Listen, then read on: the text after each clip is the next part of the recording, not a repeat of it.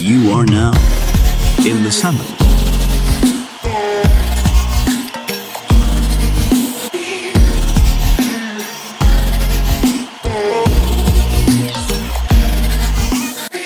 Hello, and welcome to In The Salmon. We are up to Season 3, Episode 4, Nuwan. To all the listeners out there, you might have heard a different intro. Nuwan, what did you think of that intro, a new one? Oh, dude, I'll tell you what, it's really, really good. I really rate it. I like how it just starts off by saying, "You are now in the salmon." And just like, it's like full serious at that point. So, no, great work with that, man. We'll definitely be using that intro going forward. It's very unique, very, very clever, very creative. And it's got that cricket. It's got that nice cricket vibe to it as well. A bit of cheering crowds and a couple of sixes being hit, and that's what you love to see. But no, great stuff, great stuff. It's always good to keep things moving. But yeah, we're back for another episode. That's exactly right. Yeah, thought I might just I sort of like, you know, we're 3 seasons in now. Thought we might change things up with the opening intro. So spend a bit of time on that. So it's good to hear your feedback, Nuwan. Appreciate it. Absolutely. And, yeah, let's get things started. So obviously we've got a lot of cricket to catch up on. Yeah. Those of you playing along, we were super invested in the Australian India cricket tour. The Border-Gavaskar trophy. So as of right now, live scenes, India's just won the second test. And in saying that they've actually retained, or did they retain? Did they have it like before? They've retained the Border-Gavaskar trophy. So they've held on to it for now more than 5 years. You know, because if you think about it, the last time India Australia was back in 2020, and India won that series, and then before that was 2018, and India won that series. So if there's one test series that Australia is struggling at right now, it's certainly the Border-Gavaskar trophy. So it's certainly a hot topic at the moment. Yeah, definitely hot indeed. No one. There was a couple of things that we wanted to talk about previous to I guess sort of the test series. One revelation, and I guess sort of one person that I was quite skeptical on were the likes of young Todd Murphy. Now, I think in a previous episode, Mitchie, one of your special guests, had come up and brought him up, and you both seemed to back him. I was a bit skeptical, I'll admit. Just because he was quite raw and he hadn't seen a lot of international cricket, but I had to bite my tongue, as it turns out, in the first test. What a revelation. Absolutely tore it up. Actually made Nathan Lyon look second class, and that's not an easy thing to do. No. Did you expect him to perform that well? Or what do you think? I'll be honest, I didn't expect him to get 7 wickets in his debut game. You know, he's only a young bloke. He's only 22 years old. He's from country Victoria, so you know, he's grown up on pitches that don't necessarily suit spin bowling as well. So he would have been coached to a different style of bowling. But I think what stood out for this young kid is how well he adjusted to bowling on Indian conditions, and that's where Nathan Lyon faltered, because you know, Nathan Lyon was bowling spin as though he was bowling on an Australian pitch, right? To demonstrate why Nathan Lyon was not successful in the first test, I've got a prop here. I've got my here's one I prepared earlier. Let's see. Yeah, here's what I prepared earlier. I've got a cricket ball here. So when this, hopefully, if anyone listening in, if anyone watching this, what Nathan Lyon did wrong in the first test is this, right? When you bowl spin in India, right, there's a tactic or the style of bowling called square seam bowling. Whereas let's say I'm an off spin bowler, the seam is sort of like parallel with the crease when you release the ball. That exerts something called side spin. And on Indian pitches where they're really rough and they're playing on like dust bowls, bowling square seam, as they say, is really useful, because when the ball hits the pitch, it can either go straight or it'll turn sharply. Okay. What Nathan Lyon does, he bowls a traditional off spin, which is, instead of the seam going parallel with the crease, he's got the seam tilt at 45 degrees, sort of facing the fine leg. So he's bowling up and over the ball. So his finger is going over the ball instead of around the ball. So what that does is he gets less spin, but he gets more bounce. Now, he gets more bounce. So the ball comes up at you. So you're on the back foot. Now, bounce is amazing in Australia because those pitches are suited for that. But on Indian pitches, you rarely get big bounce. You get a lot of that really sharp turn, that the ball just grips. And when you bowl over, like up and over, we say up and over the ball, up the back of the ball, you're not gonna get that sort of purchase that you want, right? The other thing that Lyon sort of did is that he kind of bowled to get bounce. So he was bowling a lot slower, tossing it up really high. He was often bowling like a 5th, 6th stump line, right, to the right-hander batsman. And what that does is that creates a lot of width. And for players like Rohit Sharma or Pujara, even Kohli, they love that. They just rock on the back foot and just cut it. Like, no issues, no dramas, right? So Todd Murphy, he really, from what I can see, he really studied the way Jadeja is bowling, the way Ashwin is bowling, and he sort of replicated that. And, why he was successful is because he was very accurate. His economy rate was under 3 runs and over the whole match, which is amazing for a debut spinner. He didn't get smashed around much, and the Indians could sense that. They respected his bowling, right? They were absolutely smashing line to all parts of the ground, but whenever Todd Murphy was bowling, they just blocked it. They wait for the bad ball and stuff like that. But that's my analysis, thanks to this wonderful prop, my cricket ball. But kudos to Todd Murphy. I think he's worth the investment. He'll have bad days, of course. He'll have days where he performs poorly, but he's young, so heaps of time to coach him, train him. He could be a star of the future, in my opinion. Yeah, for sure. I mean, I guess begs the question, why Nathan Lyon, with the amount of experience that he has, why was he doing it? Why was he going? Why was he going that way? That's a good question. And the thing is, it's really hard to, as an off spinner, it's hard to adjust from one style to another style. Effectively, you need to turn your wrist as well. So when you bowl up and over the ball, it comes more naturally, right? To bowl square seam, you literally have to your wrist is facing the batsman. So you're bowling and then you're kind of pushing out the ball as opposed to going over, right? So it's a bit of a tricky one to explain, but it's just something that comes with practice. And I guess being young, he's probably open to learning more things, whereas Nathan Lyon has been bowling for 10, 12, 13 years, so he's stuck in a certain way. What's Nathan Lyon's excuse? His entire job is to bowl off spin, and he knows the conditions of India quite well. Yeah. I'm a pretty harsh critic when it comes to these things, as you know, Nuwan. Of course. I don't think Nathan Lyon's got any kind of excuse. If what you're saying is the reason why he's bowled poorly, and obviously, I'm a part-time offie myself in subbies, you know what I mean? But if what you're saying is correct, there's not really any excuse that you can give Nathan Lyon. Would you agree? No. Absolutely not. I mean, he's Australia's best spinner since Shane Warne. There's the numbers stated. He has all the experience. But at the same time, you got that a young bloke just like this, who's, as you said, come out of country Victoria's, come out and just and shown Nathan Lyon how to bowl offies, man. Who would have thought? It's an interesting one for sure, huh? It is, but it goes to show that, Australia can't keep making up these excuses that the pitch turns too much or India's doctoring the pitch, and there's always these big complaints about spin. But if you're gonna come to that part of the world, you got to learn to play spin. Simple as that. There's no ifs and buts about it. Just like when India come to Australia, they've got to learn how to play on a seaming deck. I mean, you don't see them whinging and complaining when the ball's whizzing past their throat at 150 k's an hour left arm, over the wicket, Mitchell Johnson. Yeah, and in fact, they won the bloody series as well twice. So make it make sense, man. Yeah, that's the thing. I did want to talk about the doctoring thing just briefly. Obviously, that is a hot topic. It is. And obviously, we both play cricket in our respective clubs as well. I think that for me, the general notion around the club is it's a normal practice, and I think the term or the phrase "doctoring a pitch" has a lot of negative connotations attached to it. But all it is it's just a curator creating a pitch to slightly advantage the home side. 100%. And 100%. That is always going to be the case, no matter where you go, right? Of course. And when you come home, a home side advantage is a phrase that has been coined for a reason. Of course. You're playing at home, you should be being given a little bit of an advantage. And if you're 100%. going overseas somewhere else, it should be more of a challenge because you're playing in unfamiliar conditions. 100%. Right? 100%. At the same time, would you not play in really hot weather if you're from England because it's just not right, I don't think. What do you think?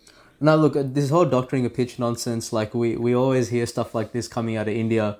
The truth is the truth is every country prepares a pitch to favour their bowlers, right? That's right. In Sri Lanka, the pitch is turning from day 2 in Galle to favour Murali and Ranganahera, right? You go to England, there's green tops for days to suit Broad and Anderson, right? Anderson, yeah. You go to Pakistan where they're flat as a friggin' road. And you got the likes of Yunus Khan and Muhammad Yusuf and all these Pakistani players just turning up for fun, right? Everyone's going to naturally produce a pitch that favours their home team more. India's no different. And in the end, did it make a difference? Did it really make a difference? I don't think so. I mean, if the pitch is that bad, if the pitch is that horrendous to bat on, then how does India score 400 in one innings with Rohit Sharma turning up, right? And quite comfortably as well. Yeah. Like Pat Cummins was bowling like a scared a debutant. It doesn't look like he was bowling very wayward. And at that point, you can't even blame the pitch. You know what I mean? Where are you pitching the ball? Yeah. You know, for you to blame the pitch, you've got to pitch it on a correct line. If you're bowling wayward from the start, there's no real argument there. Yeah. And it just goes to show that even the Australian batsmen, they were just playing the wrong line. Yeah. The first 4 or 5 batsmen that went out were just playing the wrong line. The pitch had nothing to do with it. Yeah. I think for me, Hasith, it's a very psychological thing. I think if you look, the really funny thing is, in both those test matches, I think 5 or 6 wickets went to the Indian pace bowlers. All right. So the likes of Mohammad Shami and Mohammad Siraj, they were carving it up. Like they were bowling just regular pace, like swinging it, cutting it, seaming it. Things that Australians are pretty much used to growing up, right? So exactly right. So where's the excuse there? I think it's psychological. I think it's purely like in the mind. Because, you know, there are other countries that come to India and they do well on spinning decks, right? Yeah, I think because they've been prepared. They prepare, and on top of that, they have a stronger mentality, which is really unfortunate. I'd like to say, because Australia have historically been quite a strong, fierce, competitive side. Oh yeah. And for them to come here and you see all these media reports talking about doctored pitch and this, that, it comes off as very, and if I can say, it comes off as very soft. And, you would never ever hear the likes of, Alan Border himself. We're talking about the Alan Border-Gavaskar Trophy. You would never hear Alan Border whinge and complain about the pitch, I dare say, or even Ricky Ponting for that matter. And not to say that Pat Cummins did himself, but he's certainly, I don't think he sort of defended India to the degree that he might have, if he thought it was a fair situation going on. Yeah.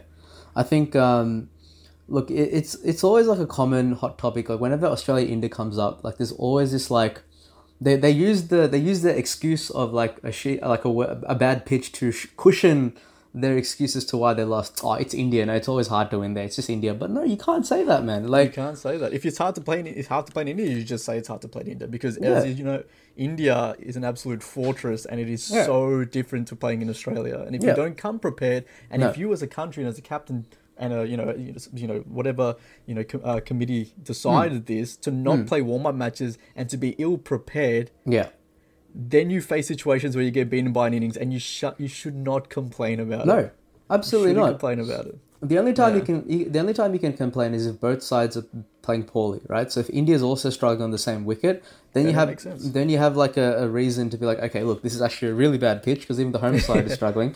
Exactly. And I think that happened in the India-Sri Lanka Test series when Sri Lanka came. Like there were some really horrible pitches then. Both India and Sri Lanka made like less than 150 in both innings and stuff like that. I mean, not to say that India's never shown up like a subpar pitch. It's happened a lot of times. Yeah, this was not one of those times. No, absolutely not. That's all we're saying. Absolutely not. And I think just going forward, I think the Australians they need to work on their batting.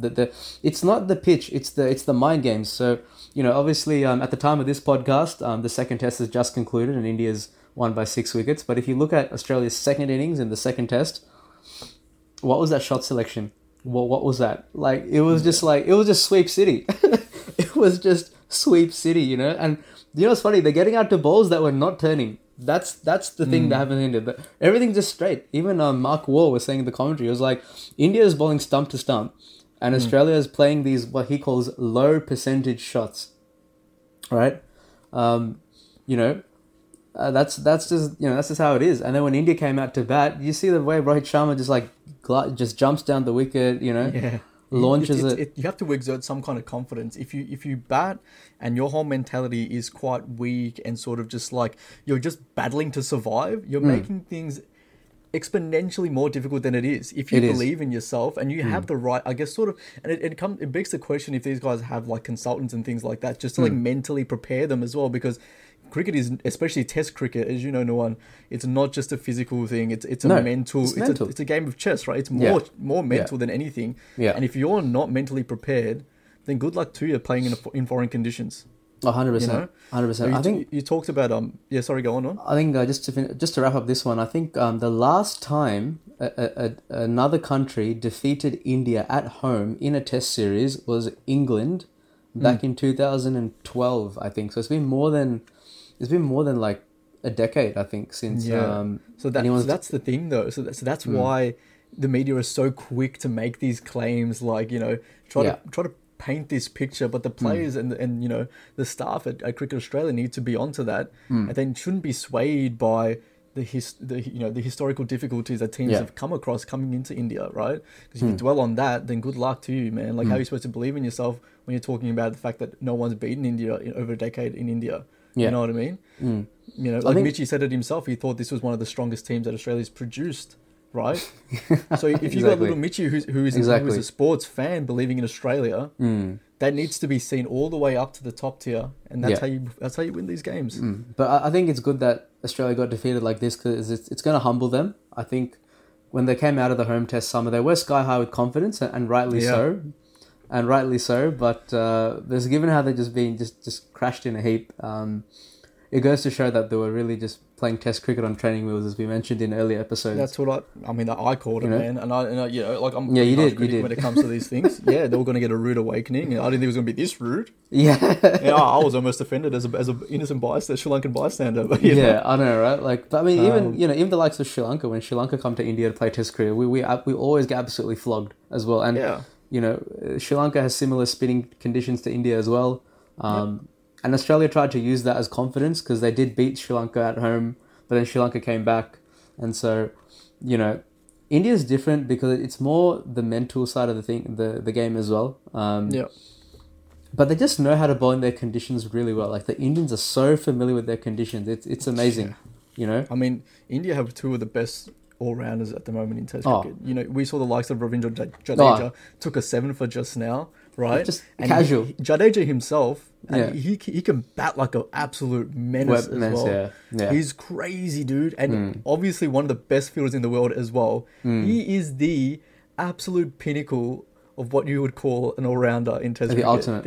He is absolutely a weapon. You know, and then you got Ravichandran Ashwin batting at the other end, coming in at night as a night watchman, right? You know, like, good luck to you. They just got outclassed. And, you know, what I wanted to ask you as well was the selection. Very interesting selection. Coming up to the first test, we saw the likes of Travis Head not get chosen. I think he was ranked 4th in the test. And I was very, very angry about that myself. And then, you know, Warner was picked. I want to ask you, Warner's had a pretty abysmal record in India prior to this. This series itself has further proven that Warner is just not up to par playing in India. He did score a double 100 recently in Australia, but and somehow snagged the man of the series. No one cares. Which, you know, we shan't talk about that because I actually don't know how that happened. Do you think David Warner's days are numbered? Do you think his career in the Test format is coming to an end? What do you think? What his days looking like? He needs to go. He needs to go by. He has plans to stick around for the 2024 T20 World Cup. I'm like, man. I'm like, no. Not even for T20? I think for T20 he's okay, but I think for Test it's I think, like, why is Cricket Australia so obsessed about giving this man so many chances? Like, I've never understood it. Like, you know, it's a bit of a more, you know, I guess a more an analytical question to ask. But David Warner's always given a lifeline. He's always given opportunity to, like, present himself. You know, he's useless in India. David Warner is a useless batsman in India. And if you look at the way he got out, right, he wasn't even out to pace. Wasn't even out to spin. It was out to pace. You saw that ball from Mohammad Shami. He just absolutely cut him in half. It was a good ball, though. Well, it's not what you... I mean, look, it's not what you want first up. Like, what can you do about it? But he's a typical flat track bully, man. Like, put him on a pitch where there's a bit of movement, a bit of spin. He's absolutely done for. You know? I mean, look, fair enough. He came on the scene as a T20 specialist, right? David Warner came onto the scene in 2009 as a T20 hitter, and he said that he wanted to be a Test match player, right? Yep. He was actually he's done very well in Tests, right? He admirably, averages about 45, and you know, otherwise he would have become like a Chris Lynn kind of player. He would have only been T20s only. But he's just got this weird obsession with Cricket Australia to just keep giving Dave Warner chances as though he's going to perform like. Are you talking about in the Test format specifically? Oh yeah, in the Test format, like in Test, because like you know, after ball tampering, I thought he'd be done. I thought that was it, you know. And then he had his supporters, he had his people who were like, nah, there's still a bit left in David Warner. He can still play. And yeah, he performed, and then he made that double ton against South Africa. But like, you need to look at the context of David Warner's innings to see what kind of player he is. He averages like under 35 or something overseas collectively. He's woeful. He's woeful in England, abysmal in India, right? You know, two countries where you typically want to perform quite well, right? Yikes! Yeah. And he gets these bulk runs in Australia, which is fair enough, like as most Australian batsmen do. But you want to at least average above 40, you know, or at least 35 even to be respectable. You have to adjust to the conditions. There can't be such a massive. I mean, in saying that, other players do have like big differences when they go overseas and stuff as well. But I think David Warner in particular, with the amount of like, I guess, sort of expectation that he carries on his shoulders. Especially coming into such a monumental series like this, he just really underperformed, and it's disappointing to see. Should he play in the T20 World Cup? He probably will. I think he probably should. There's still a lot that he has to give to cricket. I think he's still got a couple of good years in him, at least in white ball. But in Test, his time is probably nigh, I would say. Oh yeah.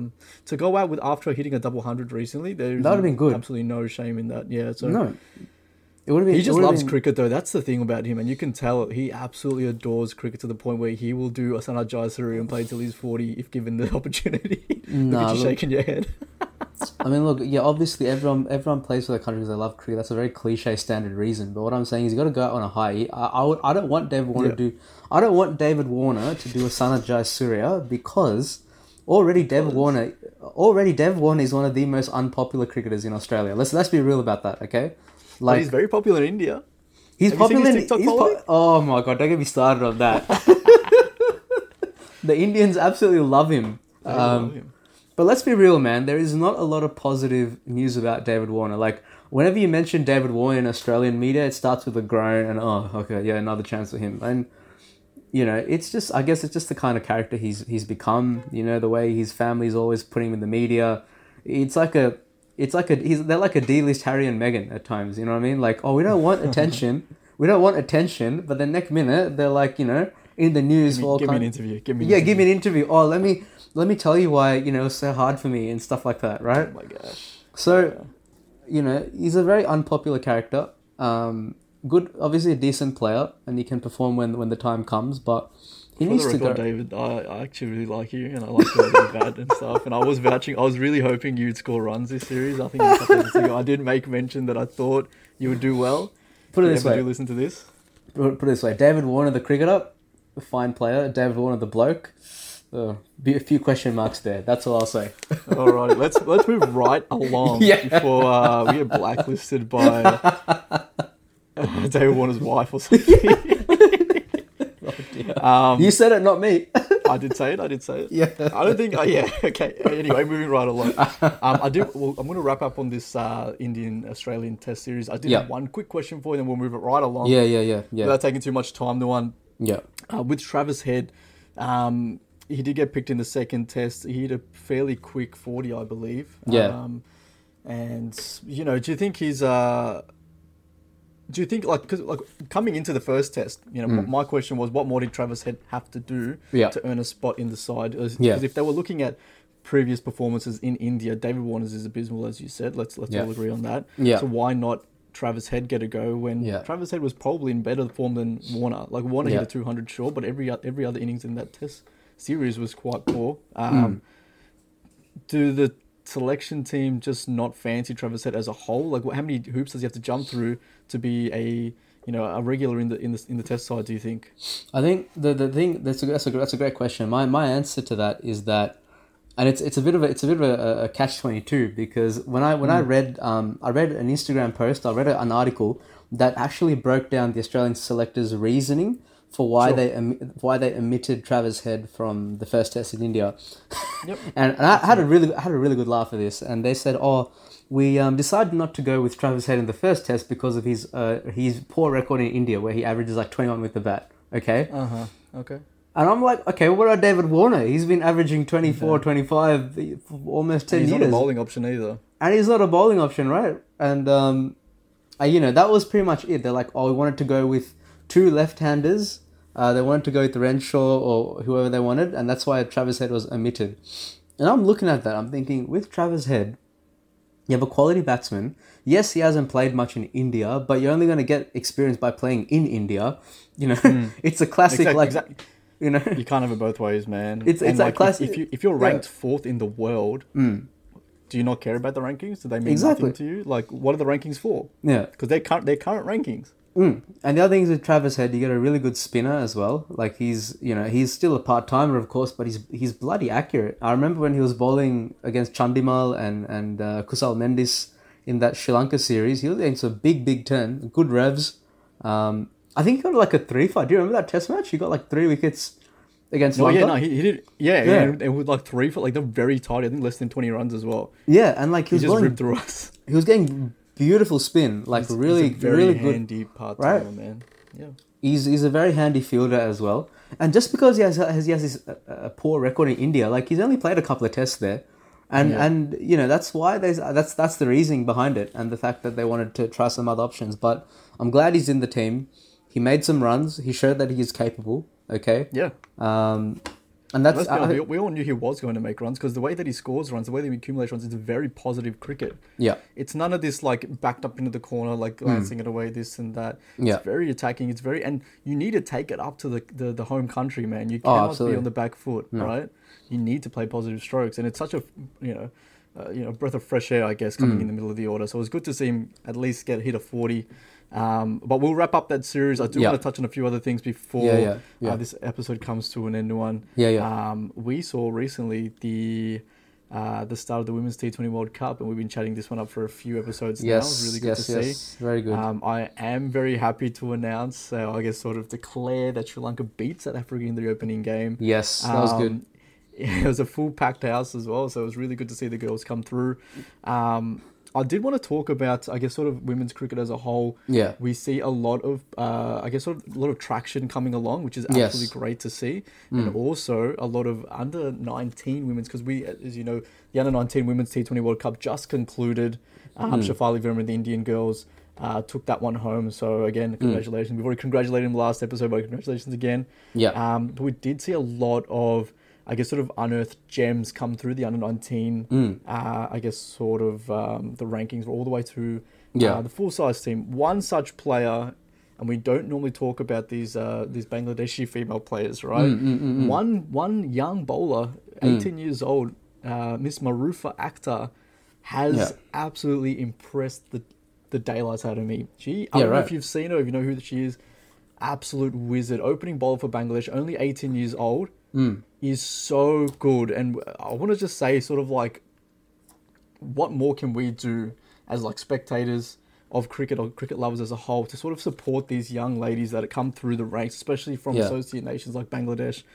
Obviously we're talking about them now, but what more can the ICC do to sort of shed spotlight on players like this and sort of make cricket, a bigger thing? What do you think?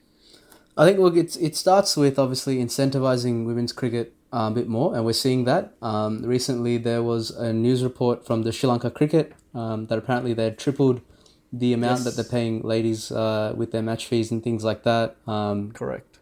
I'm sure you want to touch on the women's IPL that's coming up shortly, and there's big money being handed out to ladies there. But I think you just have to invest more in women's cricket, man. Like, cricket was essentially a women's game from the beginning. A lot of the rules of cricket were invented by women. The first World Cup was a women's World Cup, so it's a no-brainer that women deserve a bit of a spotlight. But, ladies like Marufa Akhtar, Inoka Ranawira, there's a lady from South Africa, Marizan Kapp. Ex-captain. One of my favourite South African women's players is Sune Loose. Brilliant all-rounder. She's a good player too. Bisma Maroof from Pakistan, I also like her. She's quite talented. She gave birth, she had a baby daughter, and then less than 2 months she was opening the batting for Pakistan. Like, how crazy is that?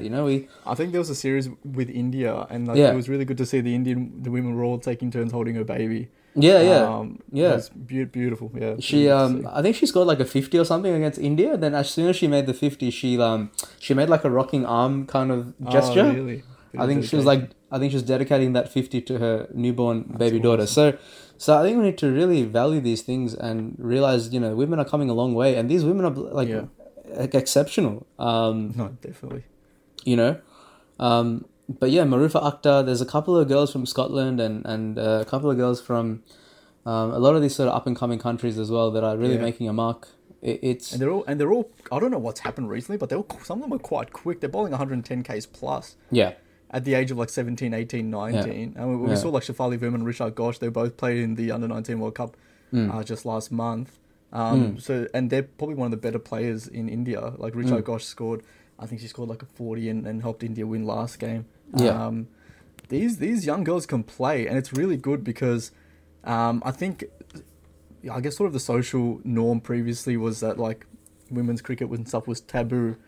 But the beautiful thing now is we're seeing young girls come up and they're actually getting more exposure to the sport itself, and only then can we see the likes of players, reminiscent of like Ricky Ponting and Sachin Tendulkar, who obviously started playing when they were quite young, as opposed to like, if you pick up a sport at let's say 23, 24 as a female, it makes it quite hard because when you peak, it usually takes about 4 or 5 or 6 years to peak, and then at that point you're already 30 and you're a senior player. But if you start playing at like 11, 12, 13, 14, just like little boys do when they play cricket, and then you start peaking at 17, 18, 19, and then you have a 12, 13 year, 14, even more if you've got the fitness levels career to make out of that. So I think this is a really, really promising place for women's cricket to be. Yeah. I mean, and just touching on the Sri Lanka ladies, I was quite proud of this. So they defeated South Africa and they defeated Bangladesh as well. So they won 2 matches, correct, which is quite good. But obviously they lost to the mighty Australian ladies, who are quite hard to defeat. They are a force. Yeah. But I think the last game is against New Zealand. So look, if they can win that one, I think there might be an outside chance for quarterfinals. I'm not sure. It'll be very tough. I think today's do or die game against New Zealand. So it'll be very tough. But even against Sri Lanka, Marufa Akhtar, pick of the bowlers, right? Sri Lanka 129 for 3. She took all 3 wickets, 4 overs, 1 maiden, 3 for 23. Wow. So, and as I said, she's only 18. So very, very, very good. I'm having a look at the table now for the women's T20 World Cup, and I tell you what, Sri Lanka has a very good chance of making it into the quarterfinals. So. Put it this way: New Zealand have won 1 game. They've lost 2. They're on 2 points. Sri Lanka's got 2 games, so they're on 4 points, right? If Sri Lanka defeats New Zealand, then they're definitely in the quarterfinals. Okay. But if New Zealand defeats Sri Lanka, right? Sri Lanka can still get into the quarterfinals. Okay. But it's going to be a battle of the net run rate at that point, from what I can see. But so at least we need to make it close at the very least, is what you're saying tonight. Yeah, but New Zealand's net run rate is a lot worse than ours, so they'll need to beat us by a fair bit to qualify. Okay. So I'll tell you what, Sri Lanka's in a good position. The Sri Lanka women's team is in a good position, and I've been following their journey. They've got some fantastic coaches at the moment. I think the former Sri Lanka fast bowler who played in the 80s for Sri Lanka, Ramesh Ratnayake, is head coach, and he's been doing quite a good job with the girls there. But it's nice to see. I watched the highlights of the Sri Lanka games, and there's definitely a lot more passion. There's a lot of enjoyment when these girls play cricket. They're quite fearless. They're quite aggressive, and it's good. It's good to see. Good culture there, for sure. Yeah. So look, one thing I want to talk about is what you mentioned it before, Nuwan. Women's IPL, the WPL, I think it's called. Yeah. The auction was last week, and I was so surprised by some of the prices that were being forked out here. Honestly, as for those of you guys that are listening, that might be listening from overseas, Dawn and I are both from Australia, and I think probably about 3 or 4 years ago, it was really hard for a female to live solely off of playing cricket. Yeah. We have, I think they were getting paid about 55,000 per year. And although that is not like the lowest you'll get paid, it's not even comparable to what the men are getting paid. I think since then, their base income has been lifted to about, if I'm not mistaken, about 80 to 85,000, which is very, very good. And at that kind of income, you can definitely comfortably live in Australia, especially as an athlete. So, and as you said, like I think Sri Lankan women, they previously got $250 USD per match. And it's been lifted to $750, which is huge. That's a lot. So with the WPL, it was really hard for us to sort of guess as to what these auction amounts are going to go for, right? So I've got a bit of a list here. No surprise as to who was I guess sort of the most expensive player to get bought. Miss Smriti Mandhana, 3.4 crore. Absolute weapon with the bat. Such an elegant, classy batter. I'm not sure if we can say batswoman. I don't know if that's a coin. It is better. It is better. There you go. But really surprising, and I guess sort of in the best way possible. Ashley Gardner, all round from Australia, 3.2 crore. Gujarat Giants. I think she is ranked number 1 all rounder in the world, but 3.2 crore in AUD. I think it's over 550k. It is, yeah. So absolutely huge, and that is a very, very healthy paycheck to play in an IPL. So it's really good to see these amounts of figures get passed around the women's sort of arena as well, not just the men's. Absolutely. Yeah, I think there was, and this is where I guess sort of there's a bit of controversy or a little bit of, it had me scratching my head a little bit. It's really hard to say how teams sort of like pick and choose which females they give theirs, because they all have a budget, right? If you're not aware, you get like a set amount of budget and you have to buy however many players that you'd like within to buy with the budget provided, right? Exactly. So it's fair. So normally one would assume that you would pick players that are in form and things like that. And one way to sort of gauge who's in form is you look at the ICC Women's T20 Team of the Year. Now, I guess sort of from the outside, you would expect, because there's only 11 players there, that all 11 players get scooped up in the auction. And you got players like Sophie Devine and even one Sri Lankan bowler, Inoka Ranawira, was in the T20 side of the year. Inoka Ranawira actually didn't get picked up at all, which is a little bit disappointing. And even Sophie Devine, she got picked up for peanuts in comparison to Ash Gardner. That's so weird. Else. So it was quite strange, So I'm not really sure, I guess, sort of the rationale that comes behind it. It is obviously the first of this kind. So it'll be interesting to see, I guess, sort of in the years to come, how they sort of allocate their funding. They obviously have their own sort of motives and players that they had in mind. But do you have any idea as to why, I guess, sort of Sophie Devine, absolutely brilliant all-rounder from New Zealand. She's actually the captain, by the way, of the T20 side of the year. And she just got the base rate of 50 lakhs, which is, it's still good money, but it's nowhere near to 3.4 what she's worth. What she's worth. Yeah. I think, what do you think the rationale is behind that? I think, let's be real, I think a lot of these investors or companies that are like the franchises that are investing in these women, they probably don't follow women's cricket as closely. This is just my sort of analysis on it. It's a harsh thing to say. Maybe not as closely as It's a Harsha-Bogle thing to say, yeah. It is a very Harsha-Bogle thing to say.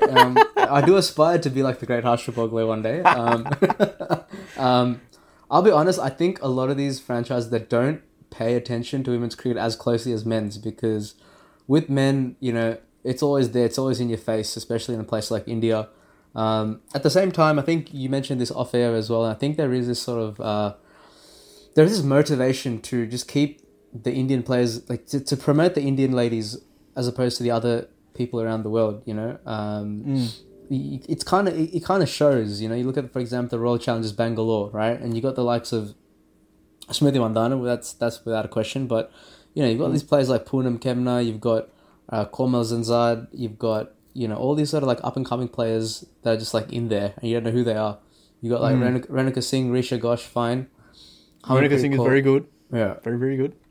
I mean, look, I think the way they balance it out, though, is if you look at the Mumbai Indians team, Natalie Sivabrunt from England, she almost was bid the same amount as Smriti Mandhana, so she went for 3.2 crore. Which team is this one, sorry, Noah? This is Natalie Sivabrunt from England. So she was picked up by the Mumbai Indians. Mumbai Indians, yeah. For 3.2 crore. So I'm reading off this article that you linked me from the Indian Express newspaper. So, I think there's some sort of balancing act there. Ashley Gardner also went for 3.2, like you mentioned. Huge amount. There is sort of like this sort of, it's like an exclusive club between Australia, England and India, from what I can see. It's like it, yeah.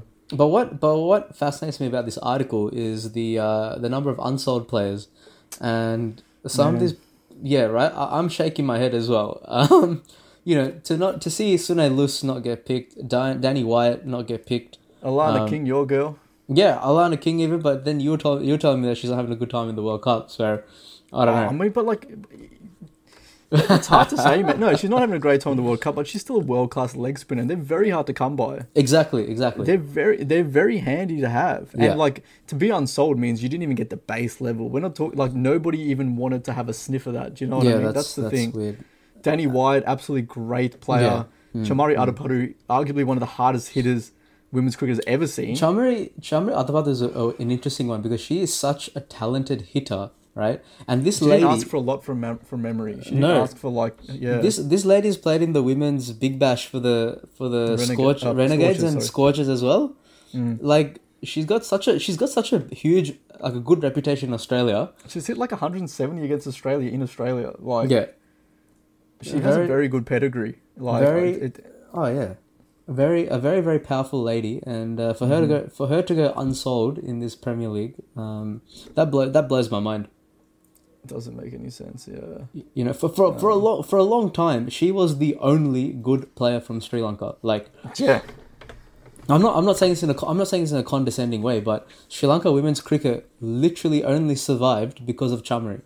You know what I mean? Like, she was literally carrying the whole team on her back. I remember those matches.